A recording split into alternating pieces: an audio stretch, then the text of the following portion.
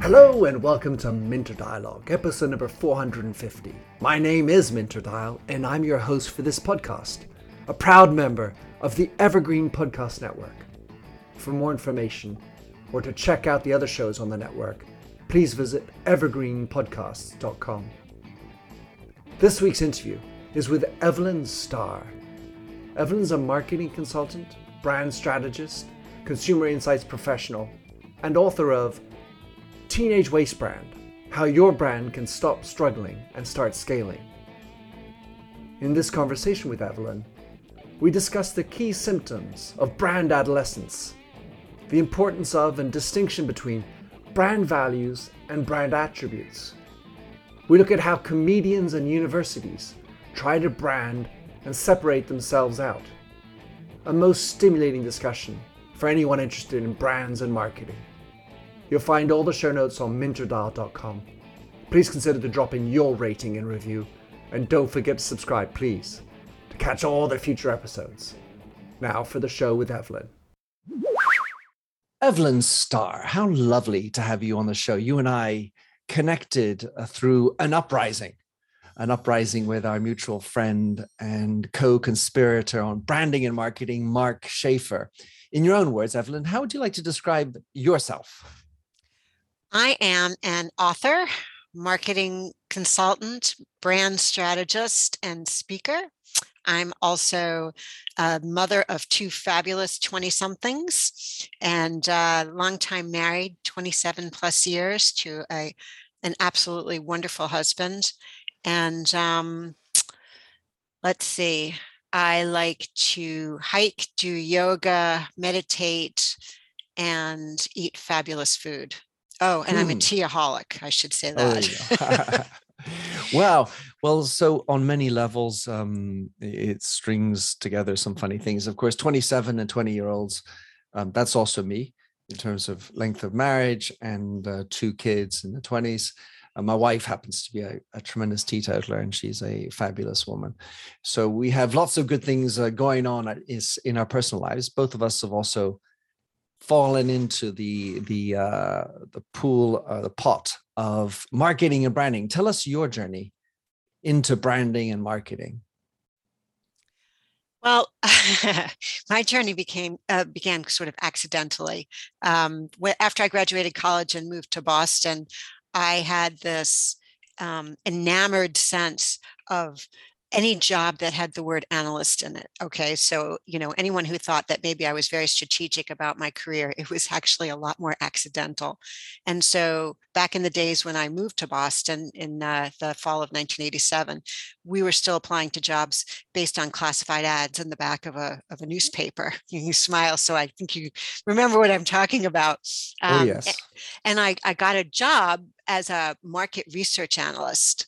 And so that was my entrance into this. I had never taken a market research course. I was an economics and French major in college, but the economics part helped me. And then the other thing that helped me, just as an interesting tidbit, is the job actually said PhD preferred, and I was a 22-year-old with a bachelor's degree.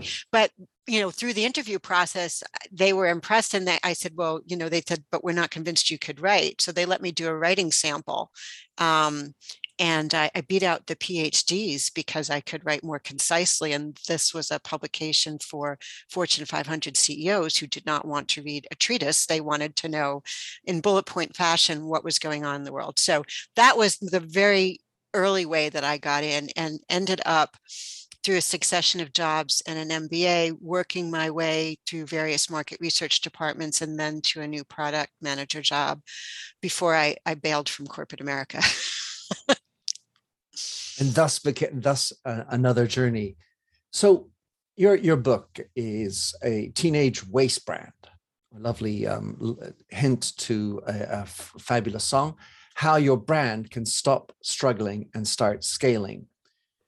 Let's start with, to whom is aimed this book? Who are the people you were thinking of when you wrote your book? So there were the clients that I was working with. I went out on my own 22 years ago.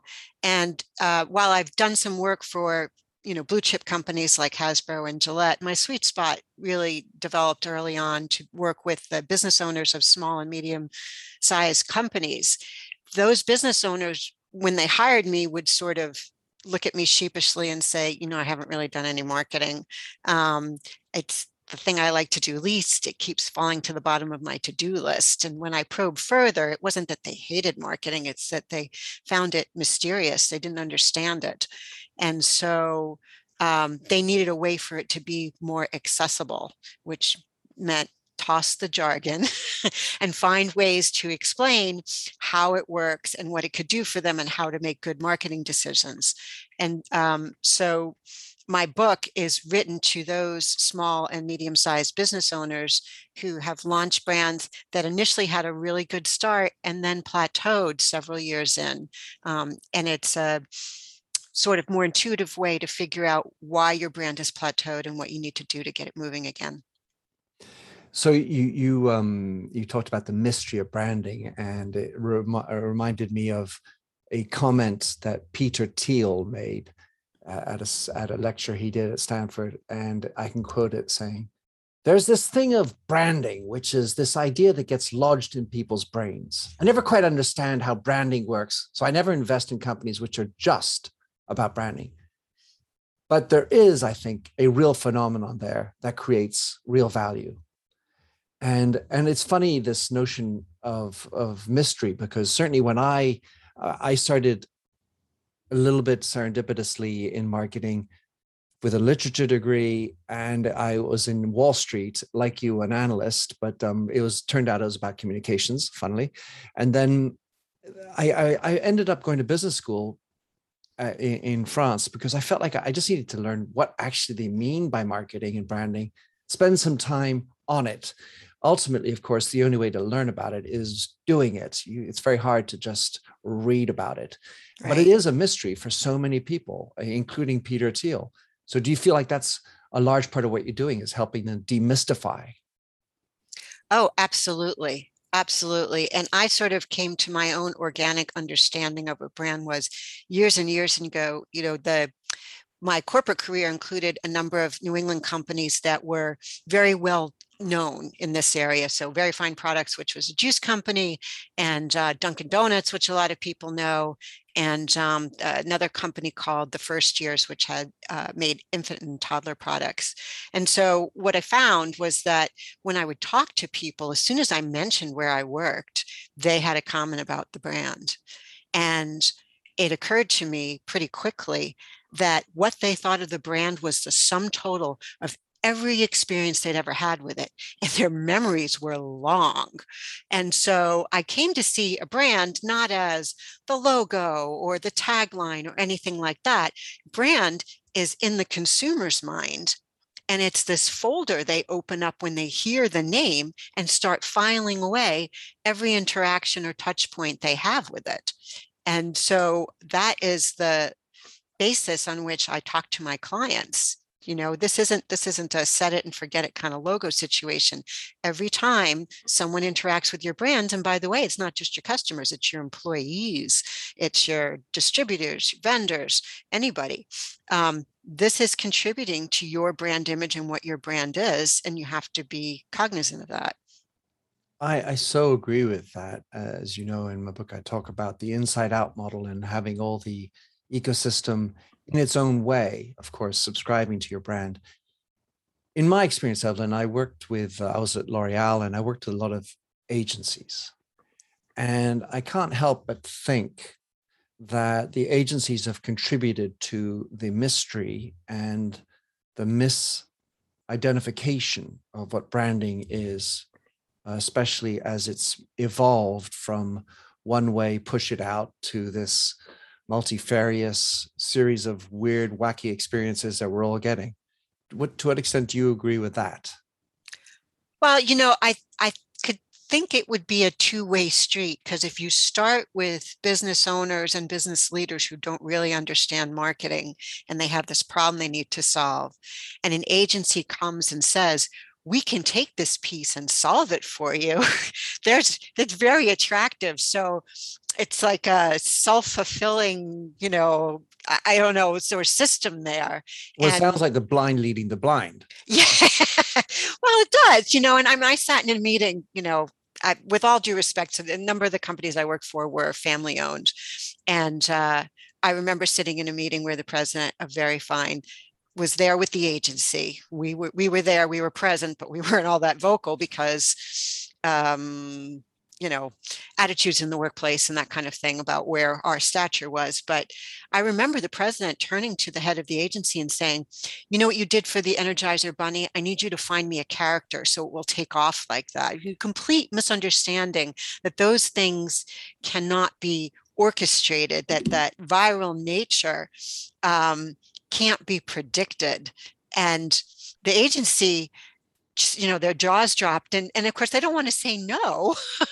Of They're like, course. okay, let's work on this, and they came up with some sort of drawn cartoon character, which didn't go anywhere. I mean, it just the misunderstanding in the room was rampant. One of the big problems is you can't really copycat. I mean, it's sort of like living someone else's life. Right. Really lean into who you are and forget the bunny. Who are you? And the other thing that sort of smacks of, and which I let's say counsel against, is thinking that agencies can do branding, because as you point out, branding is a sum total of a lot of experiences by all of your stakeholders, and agencies really only get paid for advertising, essentially production of movies, short films, beautiful double page spreads, and the like. And so their model doesn't really account for real brand creation.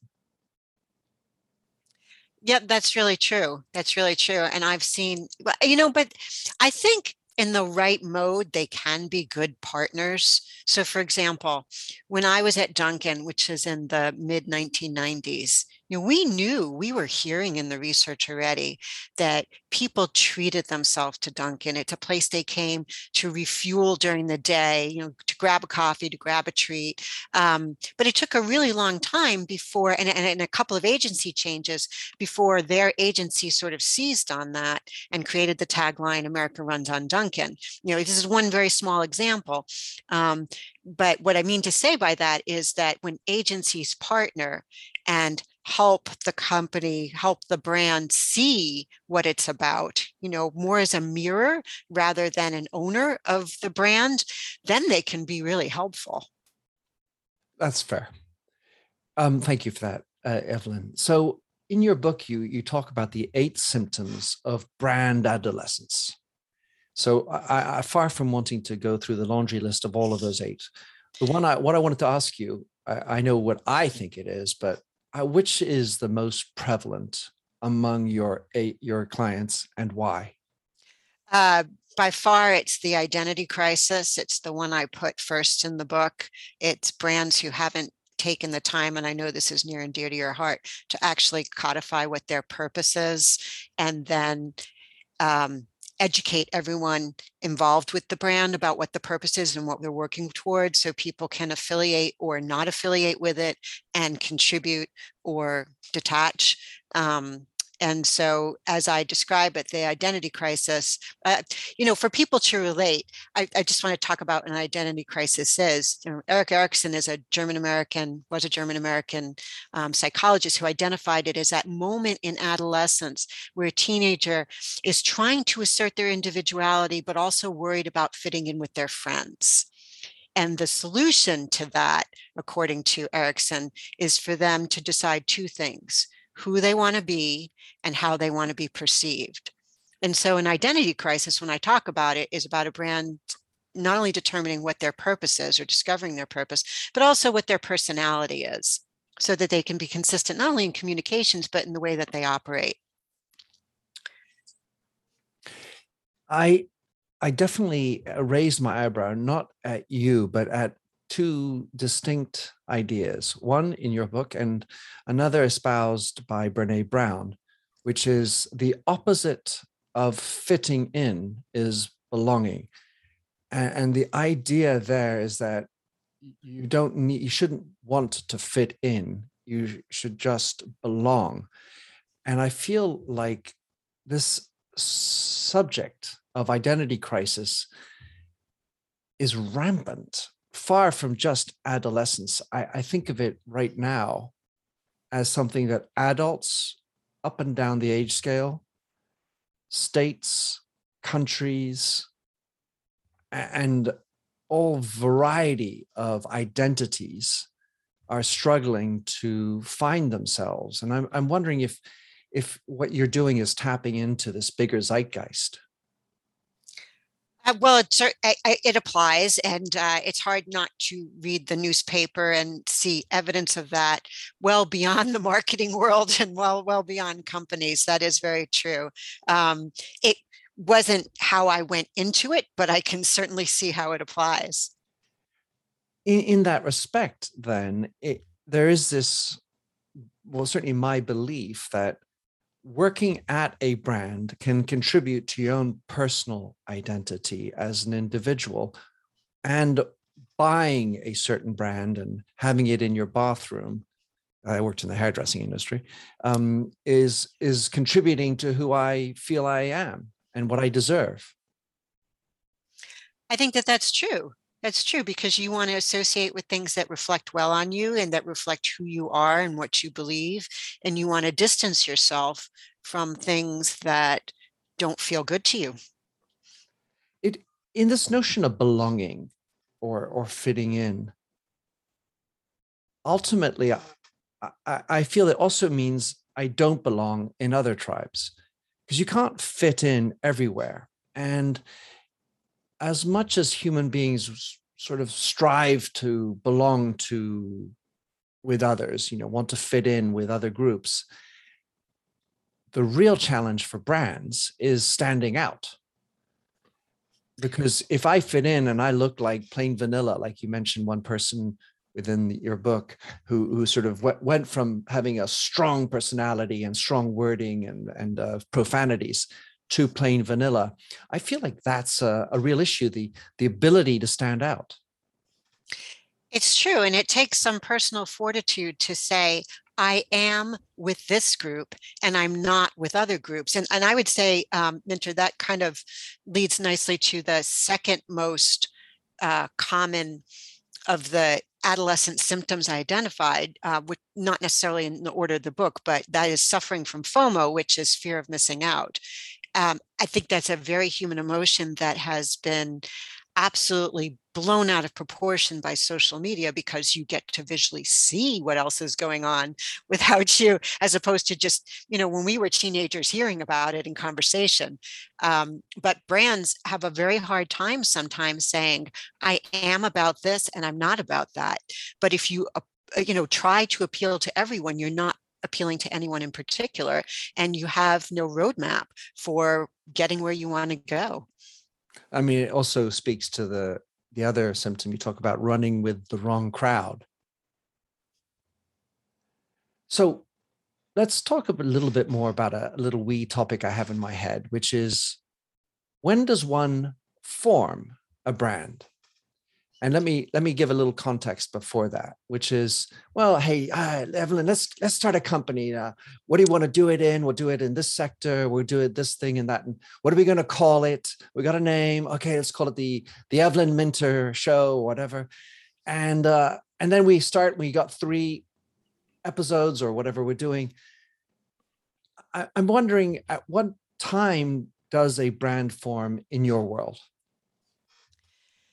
That's such an excellent question because, as I defined a brand a few minutes ago, it's about the accumulation of experiences and touch points. And so, at least in the beginning can go on for a little while, there's some iteration that needs to happen, some tweaking, some finding of the strengths. When I started my business, I really didn't know that I was going to come up with this idea of brand adolescence. I didn't know that the people I was going to work best with were the small and medium-sized companies. My background had been with larger companies, and it took some time testing out and having experiences and finding, I really helped that one-person company enormously.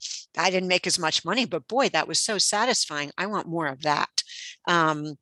So I think, the analogy with sort of like childhood and adolescence could broaden here in a sense that when you're a child, you're trying all sorts of different things. Everything is new to you. And you need to try a whole lot to find out what you like. And then when you get a few years in, not that it would take a few years for a podcast and Evelyn Mentor Of Evelyn course not. Right. podcast, but it would take a few episodes to see, get some feedback from our audience, find out what they're liking, what's resonating with them, what isn't resonating. Are we attracting the people that we thought we would attract? Are we serving them? How are we helping them? Those things take some time to learn. So brands aren't born right out of the box. And I think that, to your point earlier, is a challenge for the agency world, especially upon a launch. The expectations sometimes from certain companies is we're going to launch a brand, agency's going to take care of it for us, and we expect it to fly right out of the box. And if you don't leave room for rounds of feedback and some iteration and some tweaking, you could find yourself misguided and highly disappointed. You've got questions, we've got answers. Business leadership, ownership, and sales can be challenging. Tune into the Accelerate Your Business Growth podcast to learn from the world's experts. Join me, your host, Diane Helbig, as I chat with people who have expertise in various areas of business. You'll enjoy the lively conversations that are focused on providing you with the ideas, tips, and suggestions you need to realize greater success. Get what you need for your business when you need it from the people who have the answers. Accelerate Your Business Growth is part of the Evergreen Podcast Network and is available on Apple, Spotify, or wherever you listen to your favorite podcasts. In this notion, developing it, and as I was thinking of the questions to ask you, Evelyn, I was thinking, well, you've got this brain of a baby. It's born. It's super plastic, learning, growing at such speed. And then it's sort of understanding that it's detached from its parent. And then there's this wonderful expression, or at least I think it's wonderful, interesting expression anyway, by Aristotle that said, give me a child until he or she is 7, and I will show you the man or the woman. And of course, fundamentally, I think there's differences between men and women and how girls and boys grow up and so on. And then there's all sorts of differences about when you become native speaking in a language. And I think of that within the context of branding and the languages we use, the verbiage and the behaviors we have. And then when you get to adolescence, the thing that struck me was, well, actually, it's half revolting against and belonging to. And I feel like it's that sort of fieriness, which is within the adolescence. And at what point I was thinking, trying to transcribe that into a business world, that the brand can come of age. And the point I want to get to is that you also write that technology has accelerated maturation. So I wanted to now put that into a little salad bowl and have you react. Well, if a brand is the accumulation of experiences you have with anything to do with that company or that entity, technology enabling us to be in touch more, to have social media, email, all sorts of other things, has amplified the number of ways we can be in touch and the frequency that we're going to be in touch. And so those impressions come faster than they used to before the internet existed. And so brands can form faster, and technology brands, because things change so fast in the technology world, are on like dog years, in terms of how fast that they're evolving and changing. To your point about the contrast between half revolting against and half fitting in, I think that's true. I think that once you've been in the world for a while, you're going to hit a juncture where there's going to be some decision point or fork in the road, and you have to decide. And that's a moment where you say, well, now, wait a minute, how do I make that decision? Why am I doing what I'm doing, right? To your point, your book, You Lead, is all about leading from your why and being your whole person in the marketplace. And so if the brand in the sort of frenzy of starting up and getting cash flow going and growing the company and making sure you're covering payroll and all of those things hasn't taken time to step back and say, why are we doing this again? and who are we trying to serve and where do we want to go? The decision point forces that definition. When you think of the adolescent, then you're revolting, and then you are trying to belong. And then the interesting parallel I was thinking of is, as we get older, we tend to fall back into the ways of our parents. This is just a great tendency, great generalization.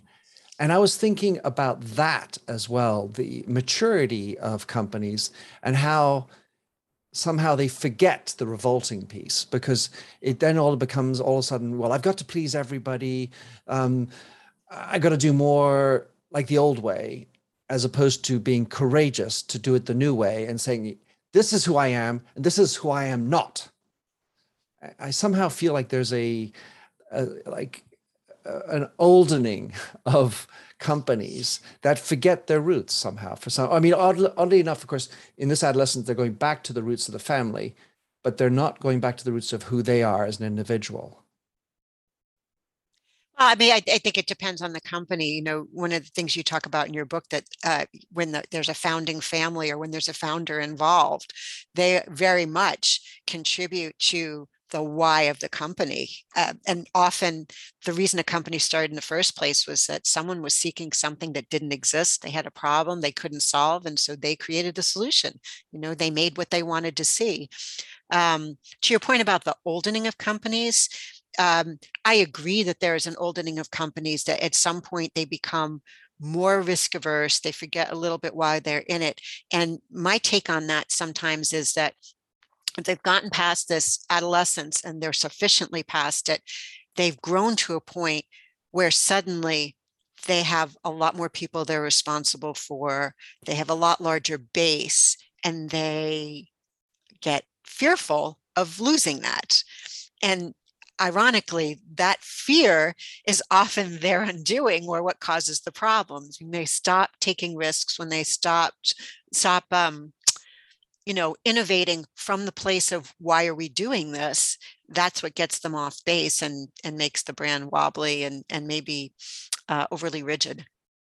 Well, that was certainly something I did. I'm listening to you. My brain is going a million miles an hour because I'm thinking now, who are the parents if the adolescent is the brand? And I was trying to figure out the decoupling of those two things. Yet when I was running Redken, it was extremely apparent to me that I was just a commercial dude coming in to run the business.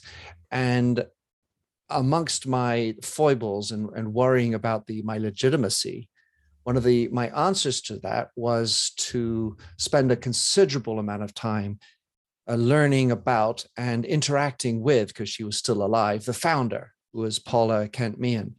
And Paula would graciously give me an hour of her time, maybe once a month, and we would talk. And sometimes just shooting the shit about her life and what she did and some of her experiences. And so I was able, in this fortune that I had, to be running the company when she was still alive. She's no longer alive, unfortunately. But that's one of the challenges of these oldening companies, is staying in touch with that founding precept and that fire, the why we existed in the first place. It just seems like we're, unless, as you talk about the lifestyle, unless you're a lifestyle business owner, it seems we're all destined to forget why we existed in the first place. It's definitely hard as you try to keep things going and you're fighting fires and you're running operations to remember to reconnect with why you're doing it. To your point, when I was at Dunkin' Donuts, the founder, Bill Rosenberg, was still alive, and his son was atop the company, and the company looked very different. Bill Rosenberg started Dunkin' Donuts as Open Kettle as a cart somewhere, providing coffee and donuts to people who were working on location in Quincy, Massachusetts. And his son actually went to Harvard Business School and managed to grow the company really substantially, to the point where the company was operating in a very different fashion. In Bill's day, it was a mom and pop. Somebody was getting up to make the donuts literally every night at 2 a.m. so that there would be, full shelves at 6 a.m. And then while I was there, in the effort to grow the brand very much, they were doing centralized kitchens where they would deliver the food. And so there, among my group, my cohort at that point, we were trying to figure out, how do we get back in touch with what the essence of the brand was, because the focus was so much on growth, and we were launching bagels and we were redesigning stores, that it was hard for those of us who were removed from the family and who hadn't been there at the founding to focus ourselves in the right direction. So literally, people were just asking and going and meeting with Bill and talking to him about what was in his mind and what the brand meant to him. Well, that segues nicely into my next thought, which is around meaningfulness. You use the word quite a lot in your book. It's something that I've liked to write about a lot. And I've been recently questioning myself, Evelyn. The question is, do brands have to be meaningful to succeed?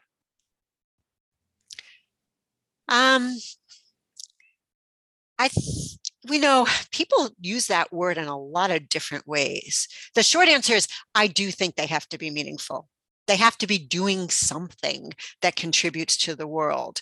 It may not be an earth-shattering, we're going to clean up the world like Patagonia, and we're going to improve the earth or save the earth. But they need to be solving a problem that making somebody's life easier on a regular basis. And in the process provides livelihood and some joy for the people along the way. I think if a brand has no meaning, or meaning and purpose to me are very close, even though they're not exactly the same thing. And so if a brand has no meaning, I'm wondering if the purpose is enough to hold things together so that people can be aligned and achieve something. That would make me question.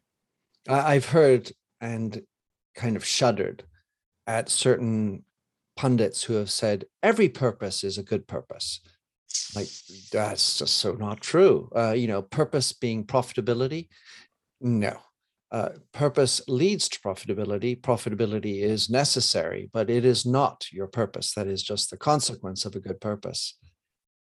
But I also feel like so many people, you and I are chatting and probably have a strong resonance and complicity around this idea of meaningfulness. But I see so many people running around doing businesses that seem to be all about the buck, the quick flip, the scale and sell. And certainly I live in London, where we have the city and obviously Wall Street, or other financiers, Silicon Valley. It feels like meaningfulness. Of course, there are plenty who do it, but I also feel like maybe I'm sometimes just talking in a little glass bubble, and other people don't give a rat's ass. Well, then it makes me wonder how much joy they're getting out of their life, and how it gets them up in the morning, and how they get everyone aligned to go in the same direction, contribute to something in an efficient and productive way that achieves something. So I've had a lifestyle business, Minter, and even as a business of one, I found it not only necessary to figure out what my why is, but also to have what my purpose is in business, so that when I was looking at new services to offer, or considering things that were maybe a little bit out of my wheelhouse, I needed a way to decide, I'm going to do this, or no, this doesn't make sense to me. For example, my why is to help people discover the aha moment so that they gain a new perspective and can move forward. And then my business purpose is that I help business owners make confident marketing decisions. To that point a while back, where people were hating it so much and not understanding it, I want to get them to the point where they can say, this is going to be a good investment of my time and my effort. So those things have guided me. And I'm only one person. If I had an entire team and I didn't have a way of saying to them, here's where we're headed, this is the destination, and we may not get all the way there ever, but this is this is where we're traveling to and how we're going to help the people that we serve along the way. I like to talk about it as your north. It's obviously not a destination, it's a direction. Right. So if I cross back in what I said, or we talked about at the very beginning of the identity crisis, more global, the existential identity crisis that we have at a global, certainly more multiple levels, you've also got, depending on the survey, 60 to 70% of employees who say they're not engaged at work. In the United States in particular, we talk about the Great Resignation. It feels like really this is actually the most important thing that companies and brands, all sizes, lifestyle or not, need to be doing, because at the end of the day, the burnout that I see certainly in my peers' age group, working hellishly, getting the big dollars, certainly, but not feeling fulfilled, and therefore going after, I feel, almost the wrong sense of meaning, ends up with the poor results, including on health. Mm. Yeah, that's definitely true. If you're repeatedly pushing yourself to do something that isn't intuitively joyful, helpful, creating some meaning for you. It makes me think of Daniel Pink's book, Drive, Sure. the power behind motivation, where he talks about the three things that motivate people: purpose, mastery, and autonomy. Right. So during the pandemic, where all of a sudden so many people had to work remotely, that gave autonomy to a lot of people who didn't have it before. And to me, this is one of those inflection points I was talking about, those forks in the road, where all of a sudden a lot of people are saying, wow, I can get as much or more done at home and still spend more time with my family. Or, the commute is killing me and I didn't even realize it until I stopped doing it. So there's this big question mark that people had over their heads. If I can get this done with much more autonomy, I don't really want to be in an environment where I need to put in FaceTime just so someone could see me at my desk, or be in endless meetings. I know you talk about that in your book. I mean, I got to tell you, that meetingitis that you cited, it's one of the reasons I left corporate America. I couldn't stand the day-long meetings and then the expectation that somehow you would still get your work done around that. My patience was waning when I was at Duncan, and then when I went back into the work world after I had a child, I didn't even last a year, because I thought, I'm in all these meetings, I'm not getting any work done. I could be with my child. I could be doing something for my family that would be a lot more meaningful for me. And so that was the end of corporate America for me. But a lot of people are having these thoughts now, having been home because of the pandemic, and seeing an alternative mode that worked for them. I have written numerous times about how the people around me who have latched onto this idea of purpose in a profound way have typically had a massive life-changing experience. And what I usually categorize as massive is near death, seeing maybe one of their most important people die, suffering some traumatic, and what I mean traumatic, not just I bumped my finger, type of illness or accident.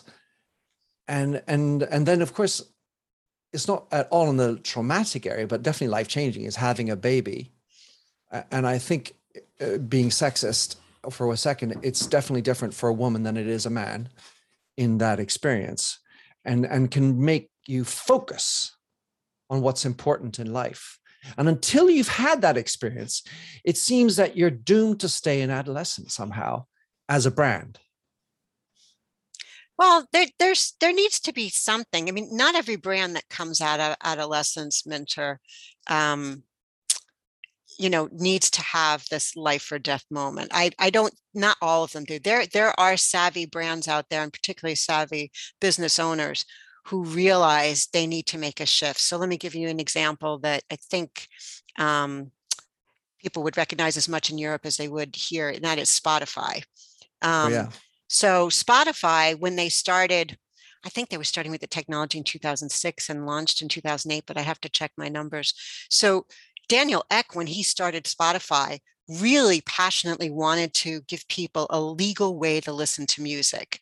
And I will preface this by saying not everybody's a fan of them because the amount that the musicians actually get from them is minuscule. Okay, so I'm going to acknowledge that. But his passion was, let's, I saw what happened to Napster. Let's give them a way to listen to music legally. And then as Spotify grew and, Google tried to get into the game and Amazon Music tried to get into the game and Apple tried to get into the game and all these other people in terms of streaming, they had to find a way to assert themselves to still be the leader in this area. And one thing that Daniel Ek recognized is listening, a purpose of being able to enabling people to listen to music legally is no longer a unique purpose. Right. I'm not going to unify everybody for that because they could go to other places to do that. So we need a new purpose. And in looking at their business, he realized one of the things they could do was support artists better, not just from the amount that they get from the songs. So they started serving artists in addition to the listeners and helping them and saying, we have all this data. Let us show you. If you're going to have a concert, you have a lot of listeners in X place, and you have a lot of, there's a lot of activity or desire for you. So, when you cite your concerts, here are places you could cite them successfully and fill your stadiums, just as one example. And then sharing the data about who their listeners were.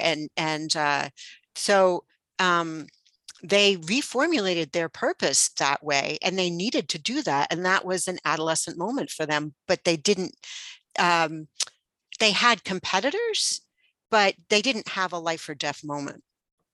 It's interesting. You're right. In the end of the day, there's the commercial adolescent, and then there's the individual's adolescence. And I think oftentimes about the individuals who are running the companies and their desire to design a deeper purpose and to lean into that. And funnily about Spotify, what it reminds me of the Uber story. They tended to think about the customer experience and they forgot about the employee or the other stakeholder experiences, including the drivers. Absolutely. Absolutely. I think Spotify has, to my knowledge, done a somewhat better job of that. They call their employees band members, and they went through an entire exercise to sort of reassert and include everyone in the formulation of their values, which had been laid out from day one from Daniel Ek. And the values didn't change that much, but everybody had a chance to contribute and buy in so that they felt aligned. The Uber situation, God, that's just, it's just scary. Uber ugly. It is uber ugly. But the thing is, when they talk about their purpose, I don't see it, Mentor. I don't see their purpose. I see what they're doing is providing a service that made getting a ride easier. They're very app driven. They will emphasize, especially when they're in front of authorities, talking about employees or not employees, that they are a tech company. They are an app company. But other than enriching a few people at the top and getting a lot of people to use their cars as their fleet, I don't see their purpose. It was funny. I just recently received an email from Spotify, and I, as a musician myself, and I've been to about 800 or 900 concerts, I'm heavily invested in listening to and hopefully paying musicians for their talent. It was an interesting invitation from Spotify to get a preview and a pre-sale discount for ticket to see on live streaming one of my favorite bands, the War on Drugs. And I thought that was a pretty cool deal for me. I'm hoping it's good for the War on Drugs, who come from my mom's hometown in Philadelphia, Pennsylvania. So I want to end talking about one more topic, which I found distinctly interesting, Evelyn.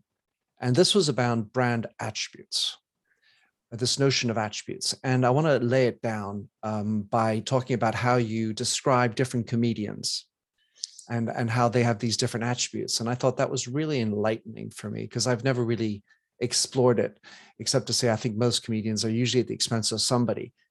the follow-on thought, and you can just sort of ramble on whichever side you want of this, but is that I think universities suffer tremendously by they all look the same from us from at some level. That's to say, their words all look the same.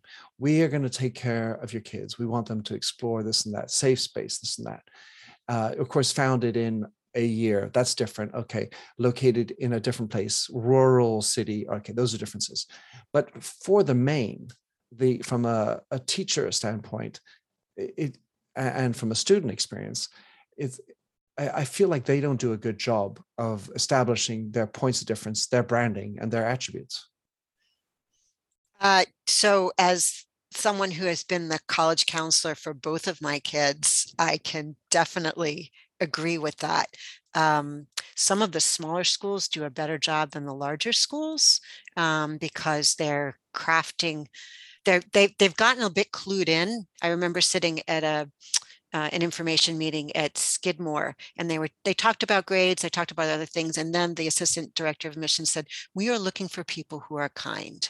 We are looking for kindness," because they have a small community and they're looking to craft a culture. So it is seeping in there, but it is hard for them to differentiate. They have, and earlier on, I had a number of private school clients, and I can't even emphasize how much of the FOMO there was in terms of not wanting to differentiate yourself and listing, we serve the whole child, we give individualized attention. Everybody's saying the same things. And so there was no differentiation at all.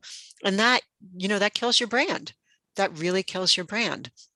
And so I had to point out and hold a mirror to them and say, here's what makes you different.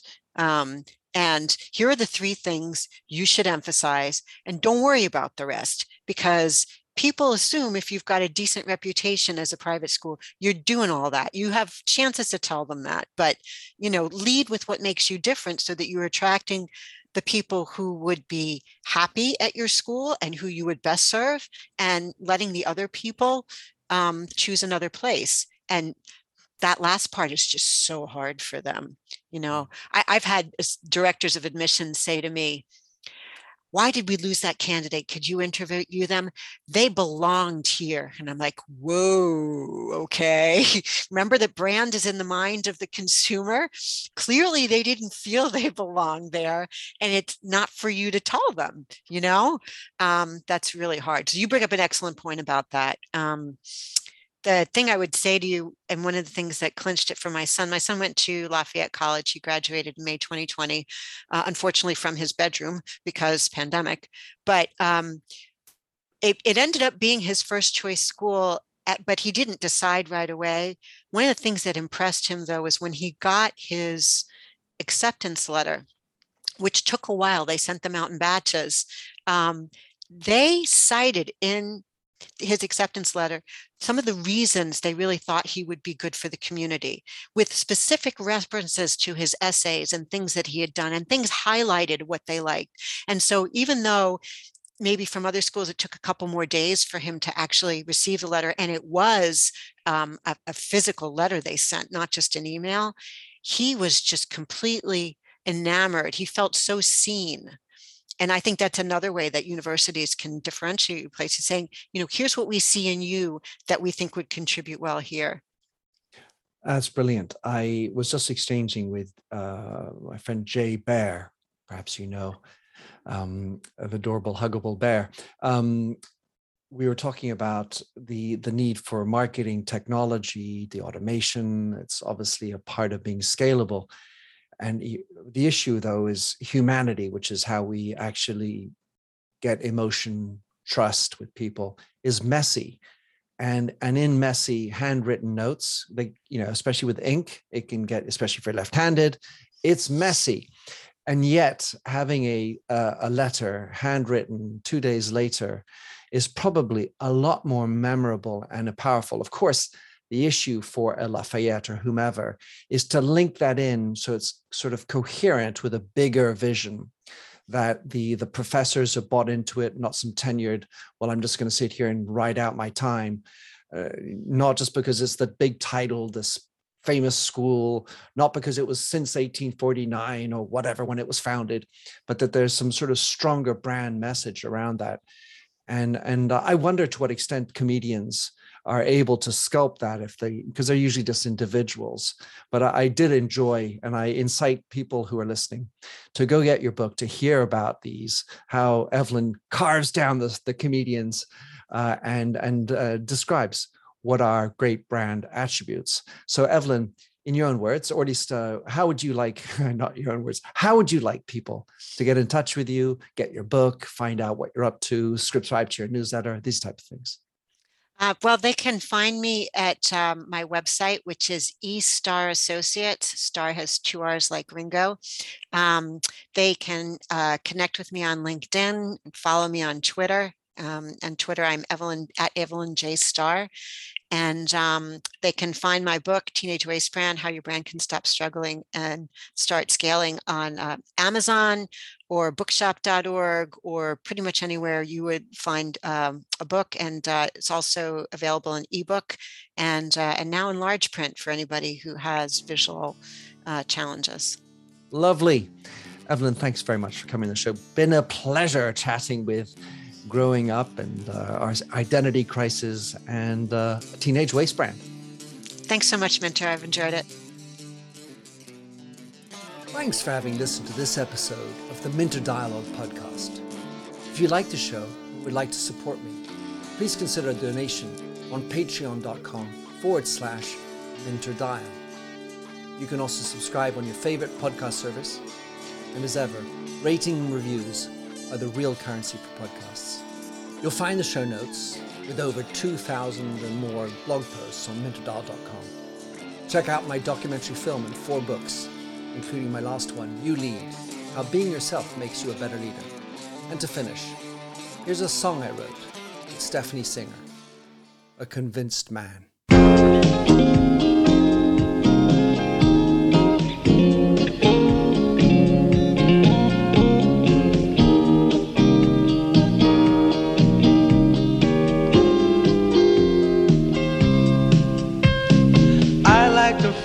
A stranger tucked around me, precipitating the danger. To feel free, trust is the reason. Still I won't toe the line. I sit here passively, hope for your respect, anticipating the thrill of your intellect. Maybe I tell myself there's no use in me lying. I'm a convinced man, building an urge. I'm a convinced man, to live and die submerged. A convinced man, in the arms of a woman. I'm a convinced man, challenge my fate. I'm a convinced man, competition's innate. A convinced man, in the arms of a woman. Despise revenges and struggle with deceit. Live for the challenge so life's not incomplete. What's wrong with challenge? I know soon we all die. I like the feel of a stranger tucked around me, precipitating the danger. To feel free, trust in my reason, and let me show you why. I'm a convinced man, practicing my lines. I'm a convinced man, here in these confines. A convinced man, in the arms of a woman. I'm a convinced man, admit to the test. I'm a convinced man, I'm ready for an arrest. I'm a convinced man, in the arms of a woman.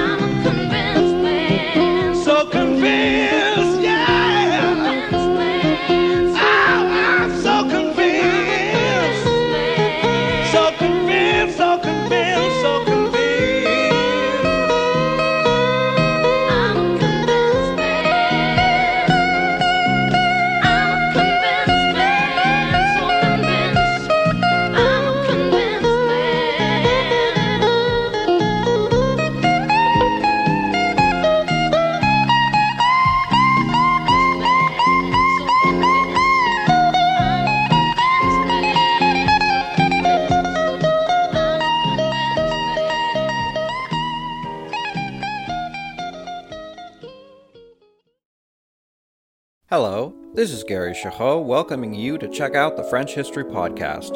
Our main show covers the history of France from the first humans until present. If you liked Mike Duncan's The History of Rome and wanted a similar program covering the land of beauty, culture, and love, we are exactly that. We also host world-renowned scholars who have delivered guest episodes on their specialties, including 18th century pirates, revolutionary booksellers in 20th century Paris, the special friendship between the Marquis de Lafayette and Thomas Jefferson, and numerous others. Learn what you love and listen to the French History Podcast today.